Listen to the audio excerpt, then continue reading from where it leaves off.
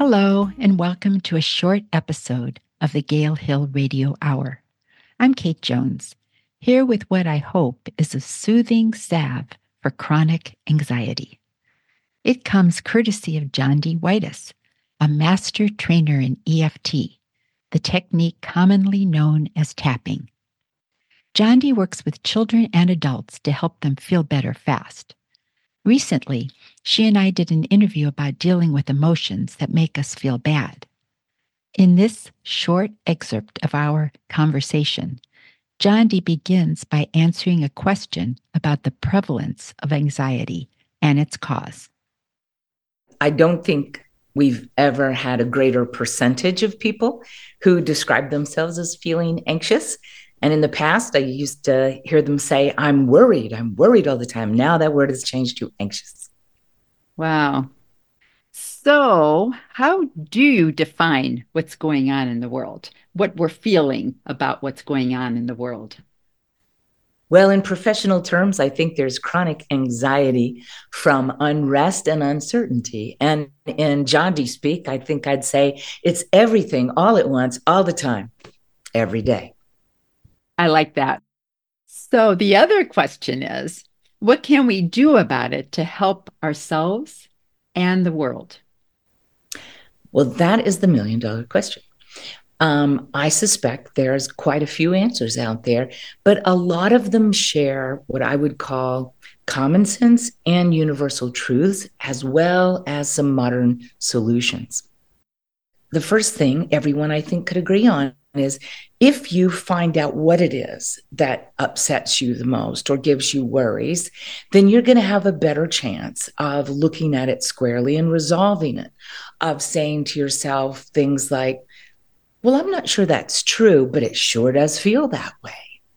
Or I'm not sure this is anything that's in my control.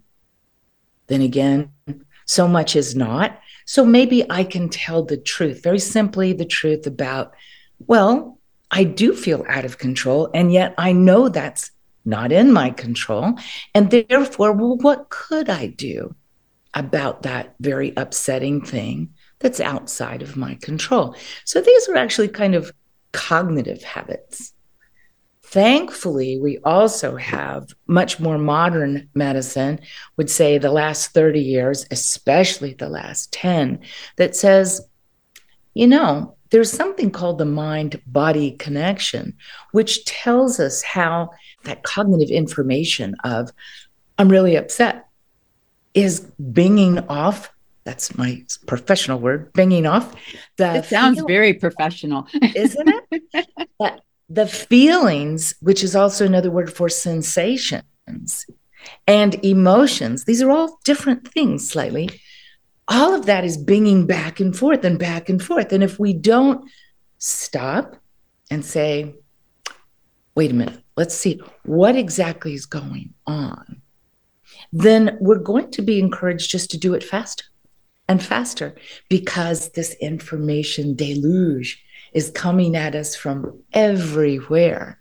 So I don't think we're encouraged to spend a lot of time sitting with, taking a moment, take 5, take a breath. I don't think we're encouraged to do that. But in the last 30 years, we've learned how important it is for our body to be part of this solution. And that's where mind-body, I say, well, it's probably better to say body-mind, because if we treat the body, it's going to be a faster path to the mind. I often say that the cognitive, the prefrontal cortex, the last to know, right? This newest part of our evolutionary brain is the last to know. So if you want quick results, if you want to feel better fast, maybe we should not start here. Interesting. You have said that all of us are healing agents. All of us can make it better. Quote unquote, it all starts with me. I own it. Yes. It's all an inside job.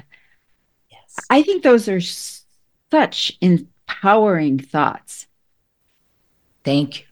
I do too. And for a world that feels like it's out of control and I am out of power and there's nothing I can do, isn't it very empowering to go, wait a minute, I am in control of me. I am in control of what I'm thinking, what I'm choosing to do about it. And in that, we go all the way to the front of that paragraph. I am a healing agent for myself. And even better news, I can be a healing agent for others by showing up as my peaceful best self. This is Kate again, hoping that we all are gaining control of the stuff that's coming at us.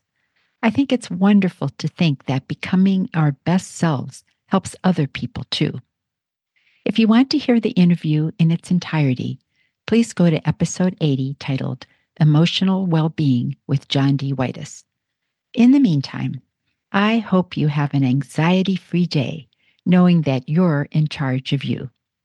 Thank you for listening to the Gail Hill Radio Hour.